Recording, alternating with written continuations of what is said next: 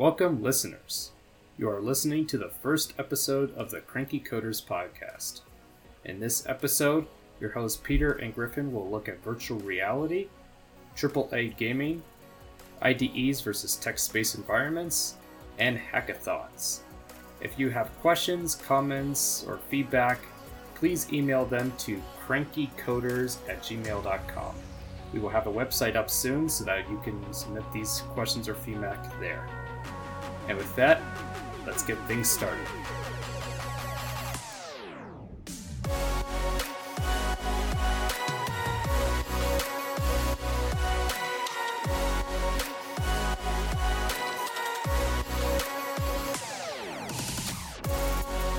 Hey, welcome to the Cranky Coders podcast. Hello.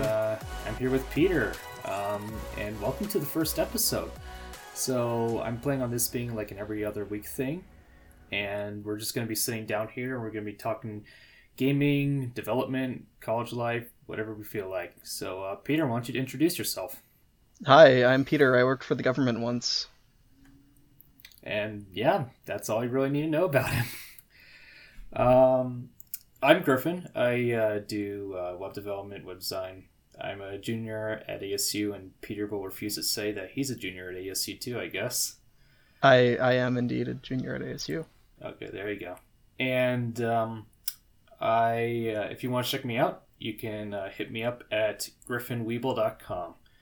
So, let's get started. So the first thing we're going to be talking about today is about technology developments and virtual reality.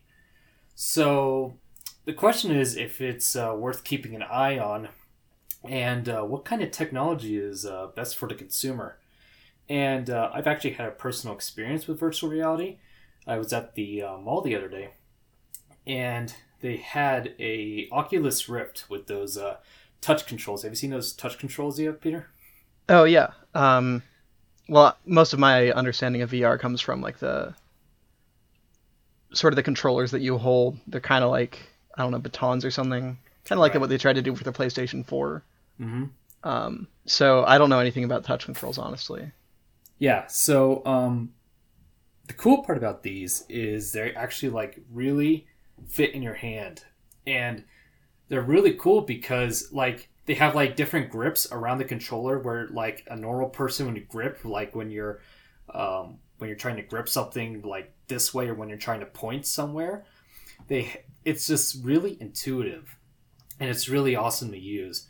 And so I got to play this game where you scale a mountain, and I was just really scared. Like I was just shaking like on the floor, and the woman was like trying to touch me saying like, are you okay, I'm like, yes I'm fine.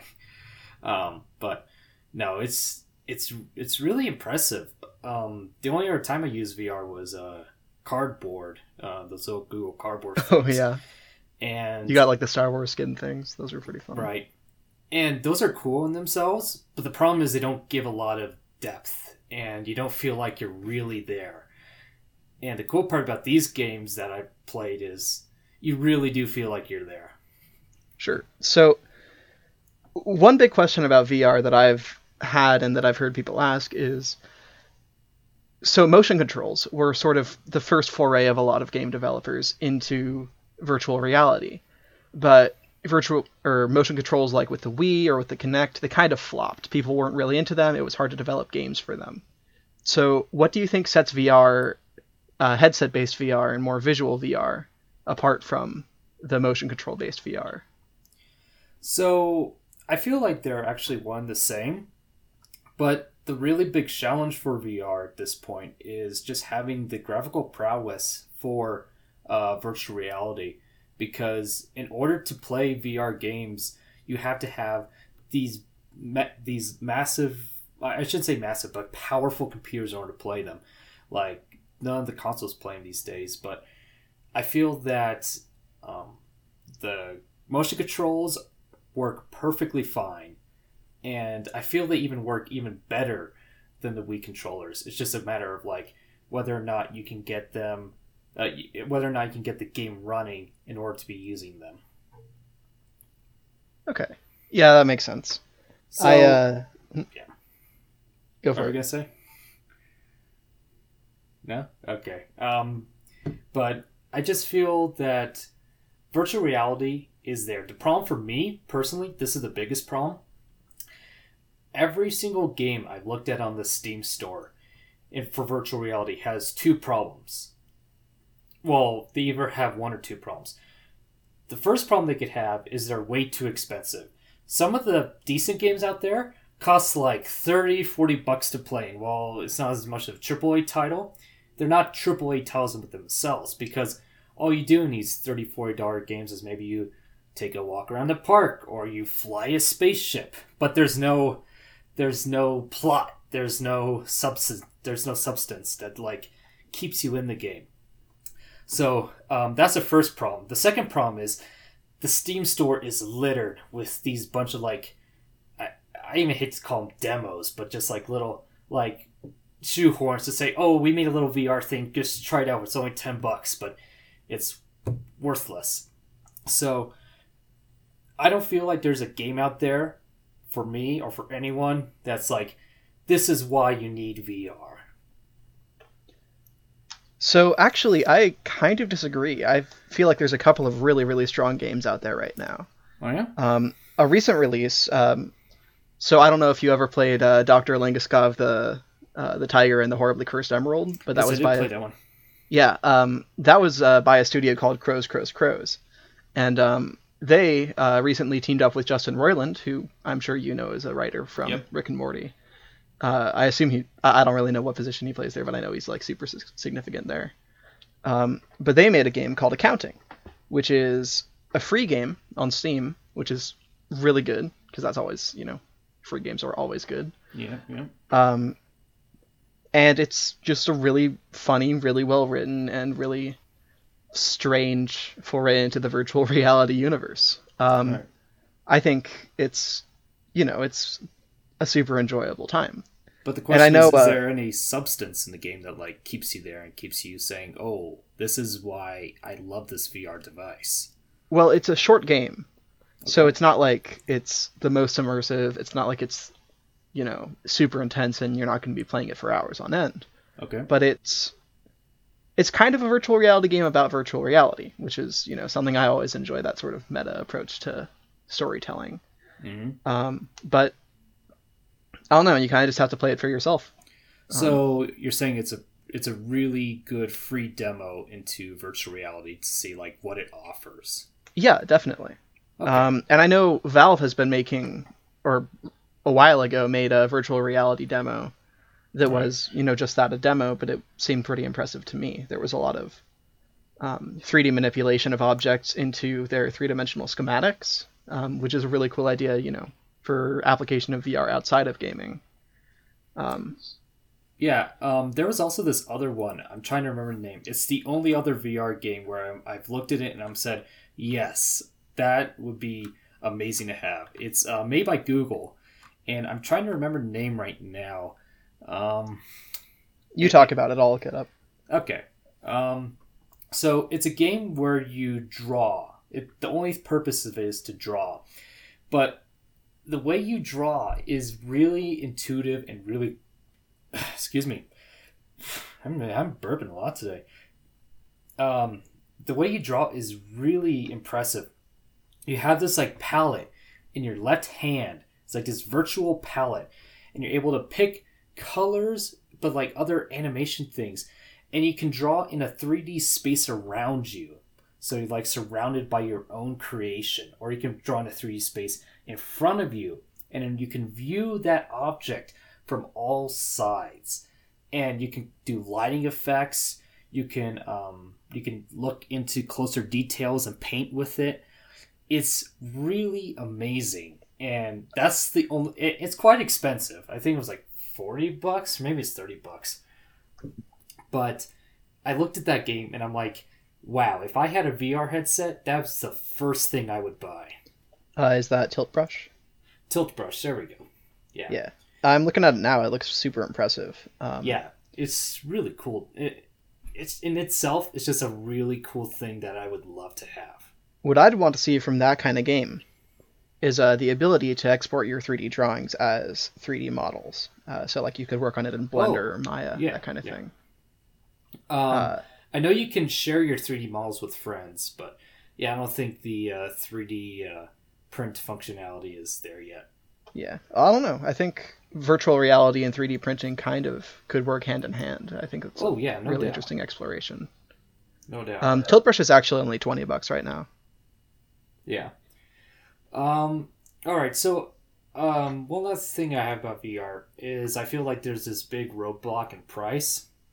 Um, I don't know a lot of people who are willing to shell up $600 for a VR headset, and that's only the beginning because you need a VR headset.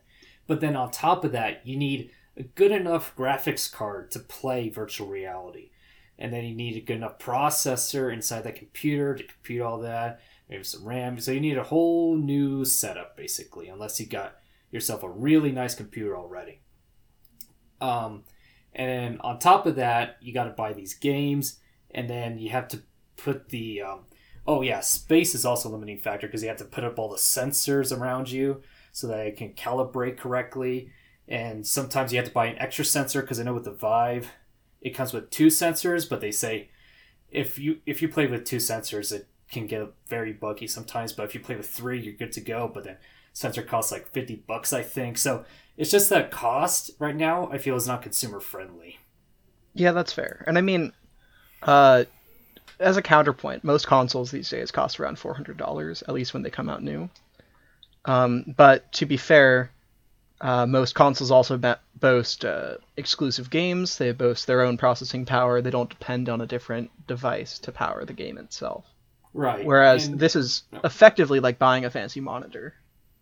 yeah, but and I don't want to get into whole consoles versus PC Oh yeah, debate. let's not. That's another time for another discussion. But it's just that like not even consoles are equipped to play these games. Like you need some real horsepower inside a computer to play it. I think the cheapest graphics card you can use to play the computer is an RX 40 for like over $200, and then you got to plop that in your own desktop, build a new desktop around that. That's what I'm saying. It's just Yeah. Put that in a GTX perspective for me because I only really know NVIDIA. GTX 1060, I believe you can play, but then again, that also costs over $200. I think these days. Oh wait. I'm trying to remember if it's 1060. Yeah, 1060 can play, not the 1050. So yeah, actually, I'm gonna look that up as I'm talking, but Sure. For virtual reality, it's just I feel like it gets to this point where a lot of consumers are like, yeah, it's cool, but should I use it? You know, is it worth it? And I feel and like I think a lot of people another would say no. on the same vein, there's another line of reasoning that comes with these are really cool things, but I don't really want to wear this clunky device on my head Yeah. that obstructs my vision, and like I 'Cause don't those know, things like can get heavy after a couple hours. there's like VR that tries to interact with the world, like Oculus Rift or HoloLens, is kind of a different thing, but it's it's augmented reality or virtual reality, and Sure.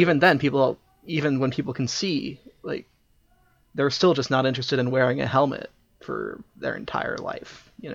Right. And I just looked it up. The 1060 can do virtual reality. I don't want to do some misinformation here on this podcast, but yeah, 1060 Respect. can do virtual reality. But then again, that graphics card is $200. So Yeah. but so down the future, do you see this as something that more people will pick up? Like, because eventually graphics card prices will go down because, like, I imagine my kids will go through my computer someday and say, "Oh my God, my dad had an R9 Fury. That card can't even play 16K games. What a nerd. He must have been poor or something." I mean, sure. I don't think processing power is ever going to be a hard roadblock to what we can do with technology. Right. Although these I mean, headsets will get cheaper. yeah, sure. And I mean, we're going to develop more and more powerful processors, or we're going to be able to parallelize them more effectively. All of that kind of thing. I don't think we're ever going to reach a point where we'll say, yep, this is as fast as a computer can go. We're never going to be able to do anything better than this. Right. But I think that what's really challenging here is the human-machine interface, because you were talking about games where it's very intuitive, it's very immersive, and I think we're moving in the right direction there, but I feel like just wearing a helmet or having to pay a prohibitive cost for that kind of gear might always be a thing. Mm-hmm. Yeah. I'm not entirely sure that virtual reality headsets are ever gonna drop significantly in price, at least for the next 10 years, just for the reason that they're unique. It's not like you can make one yourself. Mm-hmm. Yeah, definitely. So I feel like there's a couple limiting factors. Once these factors are eliminated, it'll be pretty mainstream. First, virtual reality devices probably need to be a lot lighter. Once they're a lot lighter, because I'm sure they will get lighter as we continue to develop things that are give the virtual reality string devices more efficiency and more power. So first, make it lighter. Second, probably not make the space that you need to use virtual reality in so large, because like I can't tell you where I would put a virtual reality device in my own house because there's no place big enough for it. So get rid of that barrier. And also third, let's see where the gaming market goes in terms of virtual reality. Because I know let's pull up 4K. 4K is easy to develop for. So of course everybody's getting 4K monitors these days. Sure. For virtual reality, you need to put some whole separate coding in there in order to make virtual reality work. So we gotta see where that goes in the market. But I do feel someday it won't be that every consumer has it in his house, but it's like every consumer who wants to be a gamer, is like Gamer Boy or whatever, will definitely have it. So that's what I think the move towards virtual reality is very similar in a lot of ways to the move from standard film to 3D filming, and that it's a hard technology to master. Once you figure it out, it's easy to mass produce, and there's always going to be people that it just gives them headaches. Yep. Cool. So I think that about covers it for virtual reality.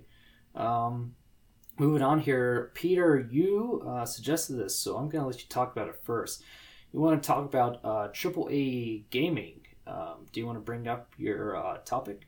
Yeah. Okay. So I have opinions. So sorry to everybody or anybody listening. Everybody's about to get offended, Peter. I love Fallout. I love the environment that it presented. I love the story that it follows. I love the characters in it, or at least in the first few games, especially New Vegas. New Vegas was brilliant. But Fallout 4 was really disappointing to me, and that was true for a lot of reasons. But I think that the problem with Fallout 4 and the problem with a lot of AAA games is that they're losing a lot of their character in order to gain the biggest audience. The biggest audience being people who like first-person shooters that are extremely pretty and that you can explore. Now, Fallout 3 tried to maintain a lot of the RPG elements from Fallout 1 and 2. You had your perks tree that was very rigid and very level-based. You had a lot of things that you could do that were very detailed, like your small arms versus big guns perks, your science versus your intelligence. There were a lot of distinctions between them, and that resulted in the character that you built requiring a very specific set of tools. If you built a strength character, you would need, a minigun, whereas if you were playing a sort of assassin character with a lot of agility and intelligence or charisma, you would have to, lose your armor for the sake of being more stealthy, that kind of thing. And while that still is present in Fallout 4, I feel like it was sort of its corners were rounded down a little bit. Yeah, I feel you. It So Fallout 1 punishes you if you have a bad build. It's very difficult to succeed if you don't allocate your special perks right. If you pick weird perks, or if you pick perks that are specifically designed to challenge you, the game will be very difficult. Fallout 2 followed the same route. Fallout 3, it was more based on your Twitch reactions, because that's just the nature of a first-person shooter. But a lot of challenges in the game were completely unsolvable if you didn't have a particular level of charisma or of intelligence or even of luck. Fallout 4 is very, very forgiving. It basically says, look, if you can hold a gun and you can shoot, we'll take it. You can get through the game, you can beat all the quests. If I may, Yeah. I do feel that that level of easiness is actually a humongous trend that we're starting to see. But I feel that trend is more like because these moms are buying their games for the kids, like, oh, here you go, Jimmy. Here's a AAA game. I know you're gonna love it. And then the thing is, it's more easy for you to get upset at a game. Like little Jimmy here is like, oh, I'm so angry, I can't do this thing, and then they eventually just give up. But the thing is, they can give up and move to a newer game because the game market is really full these days. There's a lot of games out there. Back then, like if you you were motivated to beat that level. You said, I am not going to stop until I beat this level, because I mean, what else am I going to do for the next 10 hours? I got nothing else to play. So I feel that like games are getting a lot easier. Not only Fallout 4, because I will say Fallout 4 was easy for the most part, but I feel like games are getting a lot easier as general, because people are saying, oh, well, I can't beat this, I'll just move on to this game. Well, I think that, yeah, there is definitely a trend of games moving towards being easier and requiring a less specific skill set to succeed. I don't think that's because that is to say, I don't think that game companies really gain much. Once you've bought the game, they have their money. And while there might be like DLC packages or something that they might be trying to get, it's really more about volume of purchase than it is about longevity of use. That's the reason that pre-ordering is such a big thing. Developers will say, this is what our game is. If it's a big franchise, they'll say it'll be just like the ones you loved. And they get as many people as they can to pre-order, and then once they've pre-ordered, they can't get the game back. And so their goal is just to get as many people as possible to, click the buy button on Steam or go to GameStop or whatever. Just bring the game into their house and give the developer money. And so I don't think that making the game easier is really going to benefit the developer, and so I don't really know why it's happening. That's fair. Well, I mean, then again, there are Steam refunds, because I know. Have you heard of Enter the Gungeon? I have, yeah. So I've heard a lot of people are actually refunding that game because they're like, oh, this game is just bullet hell. Like, I can't. I mean, it is bullet hell, but like it's like super maxed out. But then they're like, I can't even beat the first level of this game. I'm just gonna refund my purchase because I can't do anything. So, I mean, in those cases, there are instances, but I do agree with you that it is a growing trend, and I don't think it's attributed to just one cause, though. I do have to agree with you on that point. I don't think it's attributed to that cause I made specifically. But it is a question of... Because I remember I played older games, like... what was it? I was playing that Star Wars game where you ride the pod racer for Nintendo 64. Oh, I have no idea what you're talking about. It's this pod racer game for Nintendo 64. I was playing that a while back, and I'm like, Jesus Christ, it's going so fast. Like, this is definitely not Mario Kart style. This is like F-Zero style. Yeah, so, and I mean, if you're looking for old games that are super difficult, we could just talk about Battletoads. Oh yeah, that's true. So, yeah, I do agree. It is a growing trend, and I don't think it's I don't think it's something that I want the market to follow, because I want my games to be hard. But anyways, continuing on with Fallout 4. Sure. Sorry about that. So I don't know. With Fallout 4, it kind of loses a lot of the character of the Fallout franchise just because it's becoming more of an FPS than an RPG. Right. You I mean, want they to talk took about out gun graphics and repair. writing. Yeah. Like, gun repair is a huge element of Fallout 4. It's the only thing that really shows to you that things are scarce in the game, right? Hmm. Otherwise, you're just sort of chilling. Everything's fine. Right. Um, Yeah, I do have to agree with you on that because we were so like I'm a graphics guy and you're like the story and writing guy, right? sure, yeah. I mean, you're more also into like mechanics and controlling and gameplay. Um, Yeah. As long as I can enjoy a game, I don't really care how it looks, I guess. right. I'm kind of a big graphics guy myself. Like I love my R9 Fury with all my heart. Um, that beast is a monster, and so like I push that thing really hard sometimes because I just want to get all the good graphics I can, all the FPS I can out of that thing. And so it's becoming more of an issue of like developers are starting to realize people like me are like, oh, we need these 4K textures and these we need anti-aliasing buffed all the way up, and so they're like, oh, okay, we'll do that. We'll put all our money into that, and then they just don't focus on the writing at all. And I think that's mostly your concern, right?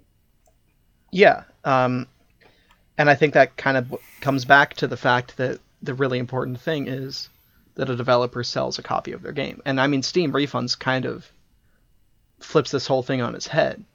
But and I'm really happy for that because I think it forces developers to, at the very least, make the first hours of their game extremely good.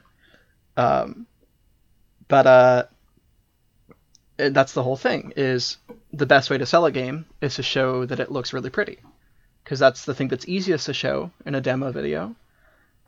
You can't show how it feels to play a game.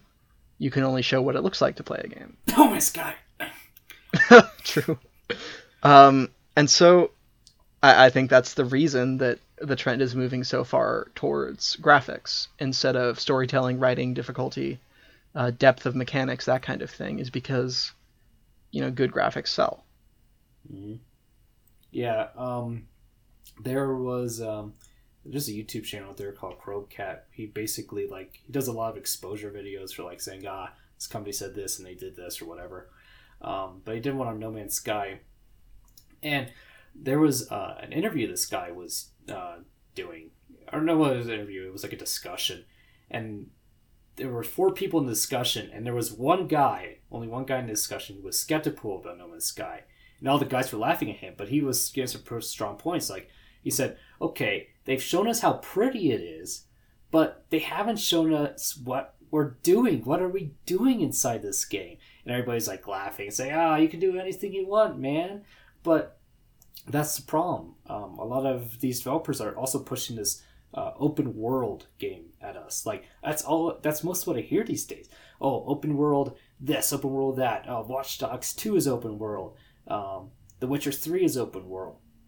And it's a question of like, what are you doing inside this world that makes it so interesting that you want to explore more of this world? Because let's compare The Witcher 3 and No Man's Sky. In No Man's Sky, all you do is you fly your ship around one planet. You might shoot your lasers at a couple thingies, get back in your ship, and go to another planet. And then sometimes you go like, "Ooh, this is a pretty planet," and then you'll stay on that planet for a while and keep shooting stuff, and then you'll leave. With The Witcher 3, it's still a beautiful game. But the thing I like about The Witcher 3 is that not only is it a beautiful game, but there are so many quests, there are so many side quests, and there's so much to do. The mechanics work perfectly. The gameplay is intuitive and easy to learn, pick up.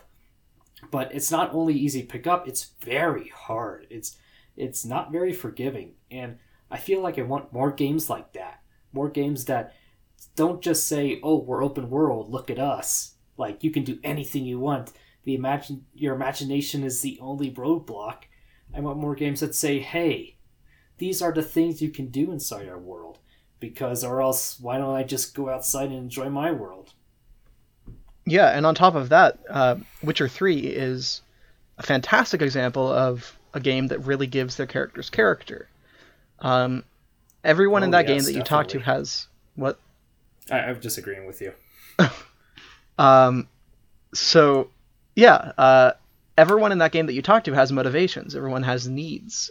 Whether it's some guy that's asking you to, fight a ghost because his daughter is sick, long story, or your love interest who's like, hey, you cheated on me and I don't like you, so go do things. I don't know. For the record, I haven't played too much of the game, so if I sound like an idiot, it's because I am. Now you're Um, getting it right though. You're getting it right. yeah, but I mean that's what I love about it is they invest in writing good characters. They invest in making interesting quests that are unique within the game, and they make it fun to do and they make it challenging, and it's just it's a really good time. But Fallout 4, you get, wow, this is a beautiful place. This is a cool wasteland and it's a cool environment. Hmm. I guess I'm gonna play The Sims or defend a settlement because that's pretty much all you can do end game. Right, right. And I haven't beaten The Witcher 3 either, but I've heard the end game is really good, and the DLC is fantastic. So I can't wait for that. Yeah, and I mean Um, the fact that it just takes that long to get to the end game is even better. oh yeah. I mean, personally, I'm stuck at this one part, but that's another story on itself. It's just there that Witcher 3 game is probably the best example of a game that, going back to your point, not only focuses on graphical prowess because that game is pretty, but also focuses on the writing aspect and the character development and the mechanisms inside the game that actually make it work, the difficulty levels. It's just an overall fantastic game. If we're doing Game of the Year rewards right now, I'll gladly give it my Game of the Year Yeah, that's thumbs up. fair. Yeah. But Uh, yeah, so I feel like the industry should be moving towards those kinds of games where if you have an exploration aspect, that's cool, but let me try to move towards something I want to explore. yeah, and on top of that, make it so that there's things in the games that will actually motivate the player. Mm-hmm. Don't just be like, hey, that's pretty. Be like, hey, this is I don't know. It's hard to write characters that you have to care about, but that's why people get paid to do Yep, it. exactly. Um, but yeah, so that's AAA gaming for that sector. Do we want to move on to coding? Uh, yeah, sure, why not? All right. What do we got? All right, so today we're going to be talking about two little topics here. One of them is just a little debate between Peter and I because we have different opinions on it, and then another thing is something we're preparing for, and we are going to probably be sharing our own experiences that you guys might have too. So the first thing we're going to be talking about is IDEs versus text-based development environments. Well, I should say IDE stands for. Wait, what? E Integrated stands for. development environment. Okay, I knew that. Okay, integrated development environment. I got you. Thank you. So we're gonna be talking about some pros and cons, and then afterwards we're gonna be talking about hackathons, preparations, what kind of project is good, etc., etc. So first off, do you want to start it off with IDEs versus text-based environment, Peter? Sure. Well, for starters, Griffin prefers to use extensive IDEs, Visual Studio, that kind of thing, and I'm more of a program and console kind of person. And personally, I feel like both are kind of valid, but it's really annoying for me to use an IDE when I don't already know the language really well. I feel like text-based is the best way to learn how to write in the language, and once you understand what the IDE is doing to that language, it's it's a little bit better.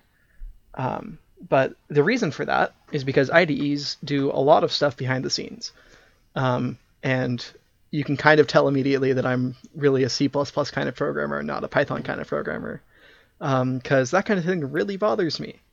I really like to be able to know, like, if I really wanted to, I would like to be able to say, cool, what's my address of this particular integer in this particular array at any given time. I like to be able to do that just because I like to debug my stuff extensively, and because there's a lot of reasons for it. And I feel like TextBase is great for that because it forces you to actually actively control exactly what your code is doing at any given time. Whereas I feel like an IDE kind of gives you a lot of shortcuts and kind of saves you from having to really understand exactly everything that you're doing. All right.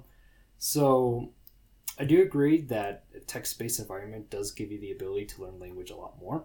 For example, like when I was starting out with Visual Basic back in the high school days, I would be typing my code into Visual Basic and be running, and I'd be like, yeah, this is a piece of cake. But that's because I was hitting tab a lot.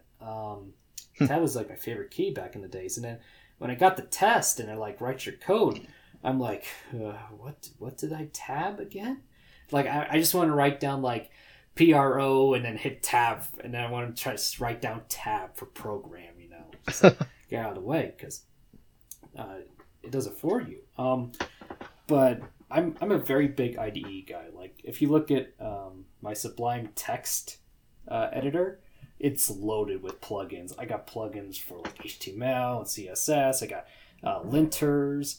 I got all sorts of things working for me. And I do recommend like probably spending time in Notepad, maybe trying to learn the code. But the thing is, well, Notepad might be going a little far. Their formatting is pretty atrocious. Wait, what? Sorry, continue. Oh,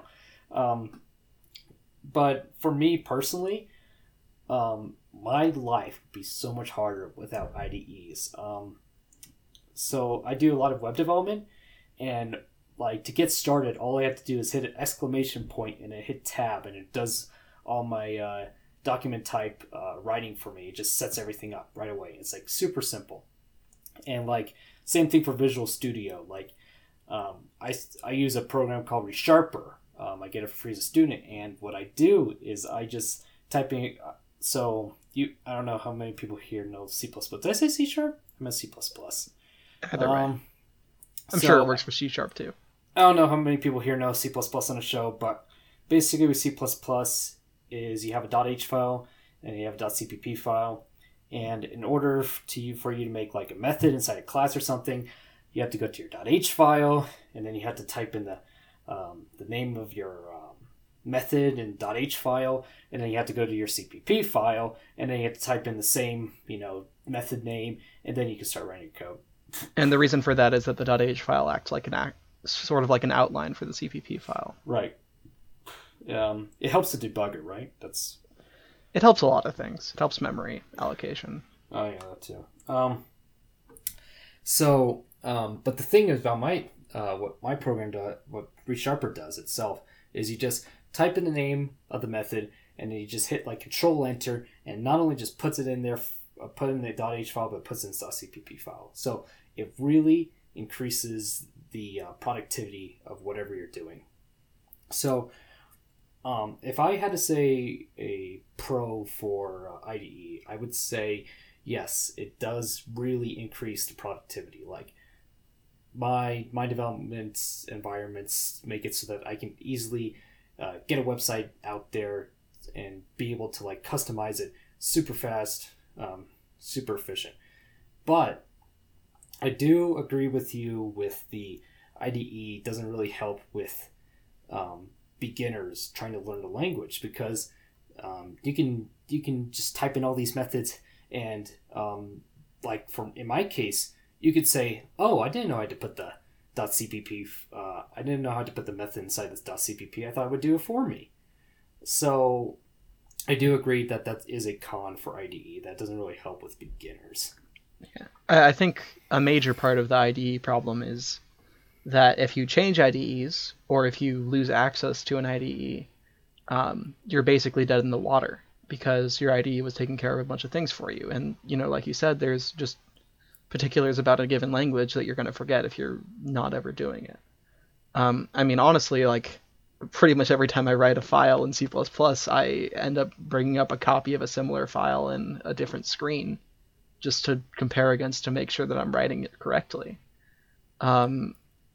But so in that case, like IDEs are great because I could just say, hey, make a class, and then just leave it at that, and that would be, super easy. But if I ever had to go back to text editors, I don't think I could. And so, yeah, I think definitely IDEs help you be super efficient. They'll help you get code out faster. And if you're going to be in the same place for a long time, using on the same project, working for the same person, I think an IDE is totally reasonable to use, especially if your coworkers are using it too. But in my case, where I kind of jump from projects, every few months, and I kind of change up the language I'm using, or I change up the development environment I'm using, or just the libraries that I have to use.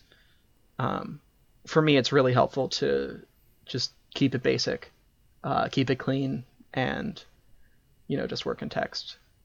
Yeah, yeah. And then like another thing I like is I know you're going to disagree with this, but debugging inside of IDEs for me is um, is a wonderful experience. I know you don't really like it that well because he didn't you say like it kind of just like helps you along? It's a little bit of a pain, but I can respect it. Yeah. Debugging inside of IDEs for me is just like I feel it's probably one of the reasons why IDEs are even developed in the first place because like there's so much you can do inside of it. You can set up a breakpoint, but then you can move from there. You can set up like a watch for a variable to make sure if it changed or not. You can scroll over some code and make sure like did it enter this loop like it was supposed to or did it not enter it. It's just a really wonderful experience to just be able to run through this program through a debugger instead of having to execute the program and then like put out like a bunch of print lines that says, oh, the value of this was 2 on this loop, the value of this was 3 on this loop, and they have to like look through it all and say, yes, there's a problem. Because I remember in a couple of projects I had to do for my algorithms class, some of the programs failed using the C++ compiler that our teacher had us use for the general server at ASU. And I had to walk through that, but I had to do like a bunch of print line statements, and that was just a pain in the butt. And I'm like, where's my IDE when I need it? Actually, that kind of leads me into another interesting point, which is I actually helped you debug that bit, if I recall it correctly. Yeah, you helped me quite a bit on this stuff. The reason that it didn't work in the general server, the G++ compiler, when it did work in Visual Studio, is because what Visual Studio does is it pre-allocates all memory to 0 instead of just leaving it as a jumbled mess, which is kind of a cop-out for properly managing your memory. Because, if you initialize something and you don't actually set it equal to anything, it's just automatically null. And so what ended up happening was Griffin had forgotten to set I think it was a header of a linked list or something, to null. And so every time it tried to traverse that, or like half the time it tried to traverse it, it succeeded, but didn't go anywhere because it was just reading null, and half the time it crashed because it was reading, a jumbled mess of that was annoying bits. And so I think that kind of feeds back into the IDEs that give you a lot of shortcuts and they sort of paint over a few of your mistakes, but the result is that you don't learn from them unless you compile it in another place as well and cross-reference. Yeah, and this is another off-topic from debate, but what Visual Studio likes to do is it likes to include this stdafx file at the top of every page. I have no idea what it does. I don't know if I looked it up yet or not.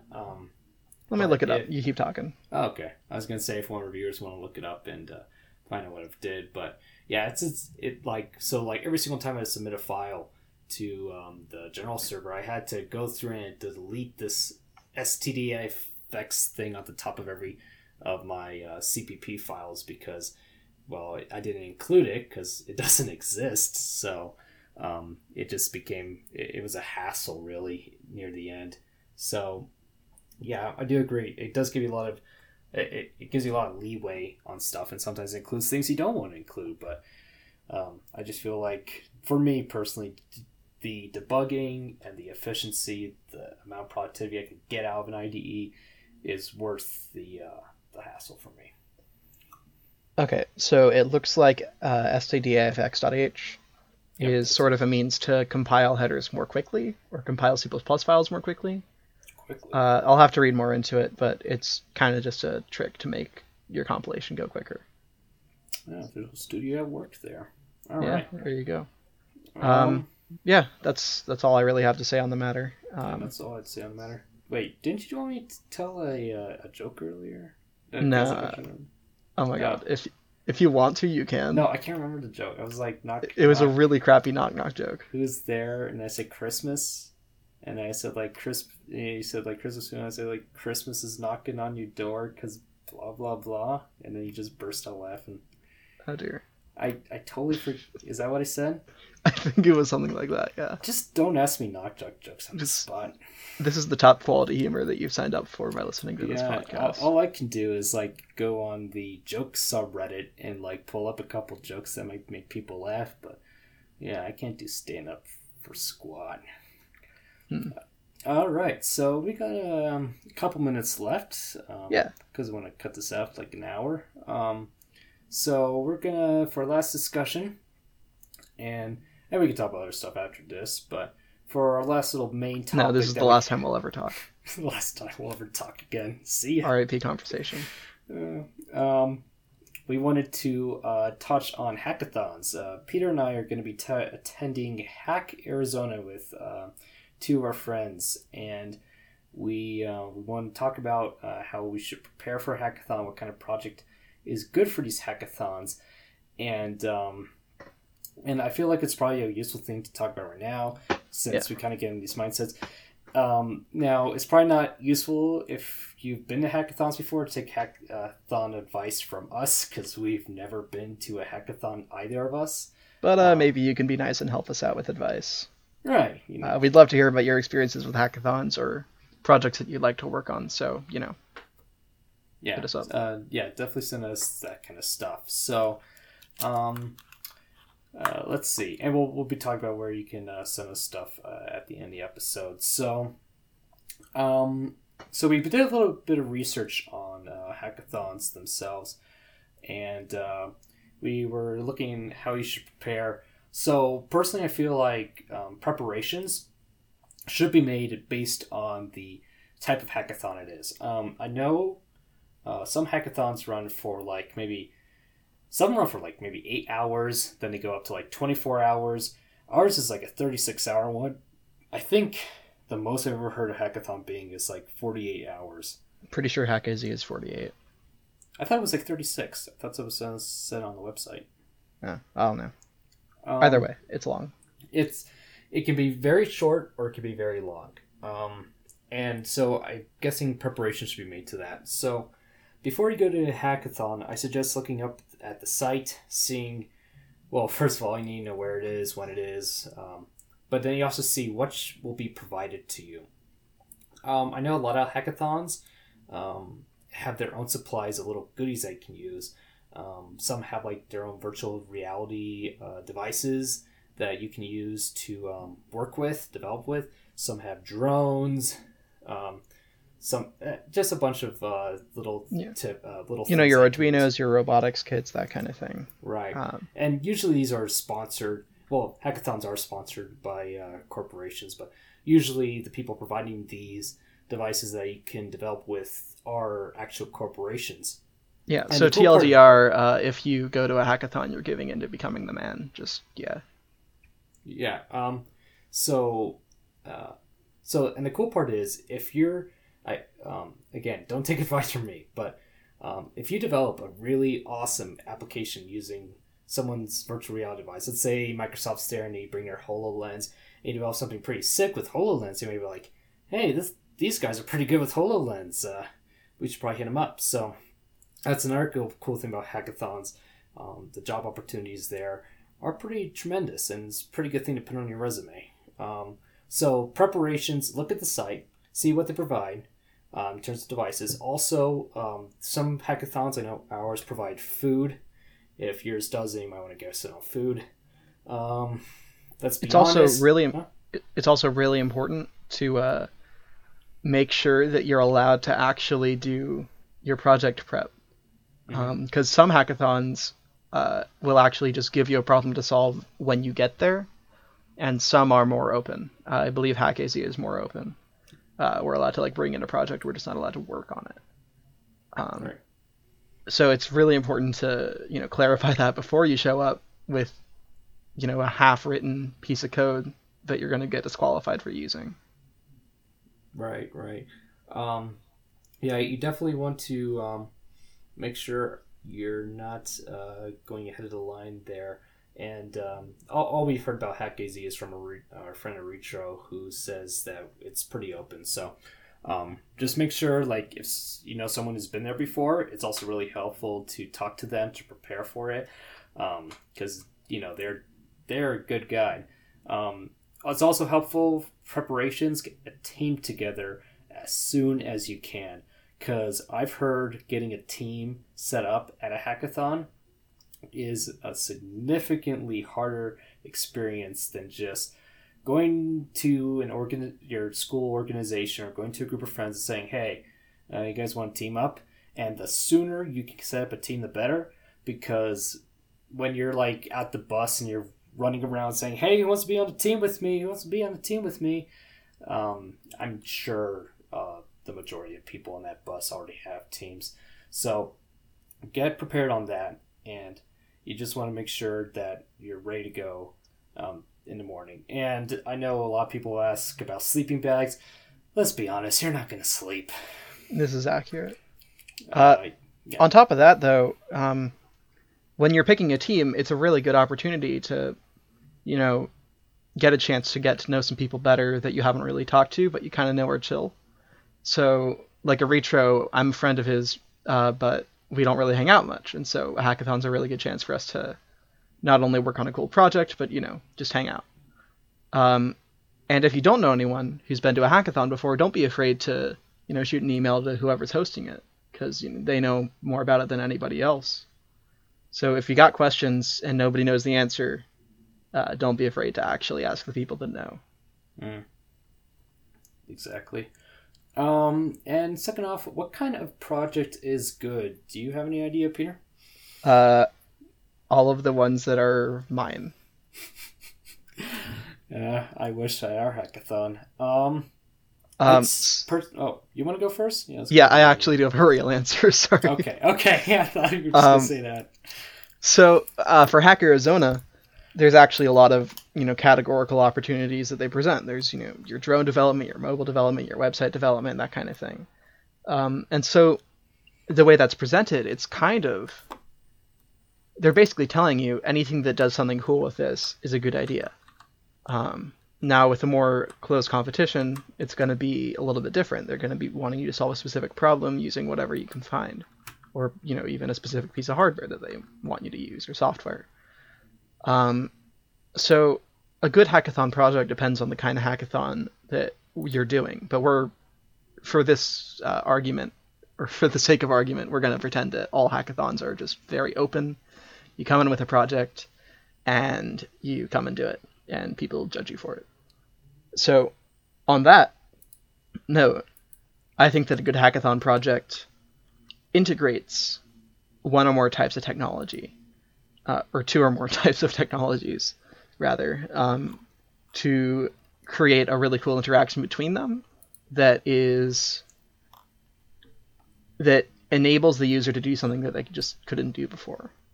Right. So, like, one example of that, my idea for a project, and for the record, we haven't decided the project yet. Yeah, we'll get to that later. Is a drone control app. Now you may be saying, yeah, okay, those already exist. Parrot has one, sure. If you like drones. If you don't, then I don't know, you can ignore me. But don't, because drones are cool. My idea is to create an app that I would call Trickster, where a user can draw a pattern on their phone, and our program will translate it first into a mathematical function or a mathematical set of curves, and then be able to translate those sets of curves into rotor operations. So basically telling the quadcopter, the drone that we're working with, how fast each rotor should spin at any given time to do the flips or the turns or the rotations that we're asking it to do. And now obviously that's a super math heavy thing. You'd probably want to do some preparation in advance for something that intense. But I think that offers a really interesting idea for an interaction between mobile tech and drone tech that makes drones more user accessible and makes them more interesting. So Yeah. I think that's a good idea for a project. Yeah. I definitely agree with you on all the points there. You should, in a hackathon, you should focus on using technologies that not a lot of people are going to be building with. Because, like, if you're going to do a website for a hackathon, you might as well just drop that idea right now, because anyone can create a website. It's not that hard. But if you do something like a drone or something that, or if you use one of the sponsor's devices, virtual reality or something like that, you can create these experiences for people that now the developers haven't created yet. You get to build your project with a group of people. Granted, it's with a limited number of hours, and there might be stress. You don't have all the time to work on it, but it might lead to your next great project. Like you might be doing this drone application that Peter is suggesting. Don't though. That's our idea. So yeah, that's my idea. if there's any Hack Area AZ people listening to this podcast, think your own thing. But if you're doing this drone program, you might get really invested and say, "Wow, I wonder what else we can do with this." And then maybe you can ship it off as a product or something. So spoilers, the answer is anything you want, because drones are cool. yeah, there's a lot of applications, honestly, for drones these days. So just get a project out there, get thinking, but you want to also stay sensible. You don't want to say, "Oh, I'm going to create the next Facebook. Here we go, team," because there's actually I do Twitters. Surprise, surprise. There's actually a good joke I saw. Do you know what Babel is, Peter? What, like the translation app? No, it's a different thing. Babel is a JavaScript compiler for those people who don't know. And so there's this joke that's like, "Hey, how'd your hackathon go?" And then some guy says, "Not too bad. We got Babel set up." Yep. Yeah. So you don't want to also use programming languages that you aren't familiar with. You want to have some familiarity in this field. Granted, this is supposed to challenge you, so you're not going to have total familiarity, but you can't just say, "Oh, I'm going to build an Android app," but never have touched Java in your life, or whatever. Yeah, the goal isn't to force you to learn a language in the span of 36 hours, because the learning that you're going to do in that span is going to be hurried, specific, and not really helpful in the future. The goal is to take your basic skills that you know and apply them in a way that you never have before. Yeah. But yeah, so in a sense, that's why you want to be focusing on hackathons. I think Peter really nailed it on the spot, though. I do what I can. Yeah. And yeah, that about wraps up our first episode of Cranky Coders. Oh man, I didn't even explode. So Peter and I used to have a gaming channel called Team 39 where we did gaming things, and that was a good run. But another thing I want to bring back from that is remember we did Tip of the Day? Oh yeah, Tip of the Day. Yeah. Or so it'd be Tip of the podcast, Tip of the episode. Because Sure, we yeah. don't do this every day. So, do you have a tip, or do you want me to go first? Because I have a tip already. Yeah, go for it. All right. So my tip of the day is do a lot of networking. If you don't have a job yet, or you're looking for some work, networking, it will be really useful. If you don't have a LinkedIn account by now, you should really get set up, because not having a LinkedIn account in 2016 as a developer, or as a student, or as someone who's looking for an opportunity to work is just digging your own grave. So get a LinkedIn. Excuse me, I'm burping a lot today. I don't know what's up. Gross. So get a LinkedIn account, but also get the LinkedIn mobile device. So like instead of playing Angry Birds or whatever, you can just go on LinkedIn mobile and just like check out what people are writing.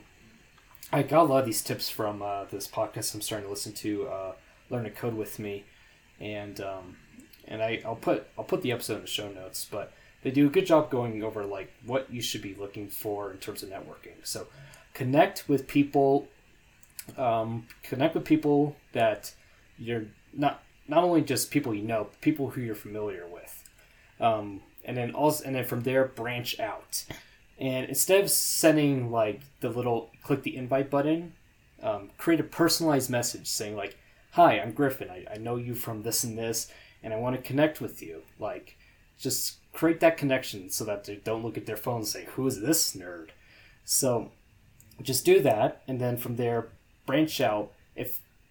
And then also help others branch out too. So if you know someone's looking for a job at your place, if someone's looking for a job at your friend's place, then just reach out to your friend. Say, "Hey, my friend's looking for work here," and then just help a brother out, and then just that will also help you as well. So just try to get more into networking if you're looking for jobs. I'm trying to look for a job, and I gotta say networking is really starting to help because I'm starting to get a lot more connections on LinkedIn, and I'm starting to see a lot more opportunities. So that's my tip of the day. Network on LinkedIn and get out there. Totally. Okay, my tip of the day is, try not to be condescending, because it spoils everyone's fun, and looking down on people all day will give you scoliosis in the end. That's all. Have a good night, everybody. Yeah, that's fair. Yeah. Have a good night, day, whatever. If you're listening to this in a car, please drive safe. Happy New Year's. Happy New Year's, actually. Yeah. This will be the first episode of 2017. We're going to be breaking in the new year with this episode. You know what? Pop some bottles, or if you're not of age, drink some Martinelli's. They could have like soda bottles, though. Yeah, pop some soda bottles. Pop all the bottles. And till next If you find time, a bottle, pop it. That's my tip of the day. Find a bottle. Oh my god. All right. So, yeah, that wraps it up for episode 1. Until next time, I'm Griffin. I'm Peter. And this has been Cranky Coders. Thanks Bye-bye. for listening. Thank you for listening. If you really like this episode of the Cranky Coders podcast, please give us a high rating on whatever podcasting platform you're using. And if you have any questions, comments, feedback, we're going to take them. And it'll be over at crankycoders@gmail.com. Please subscribe so you can stay tuned till the next episode. Thank you for listening.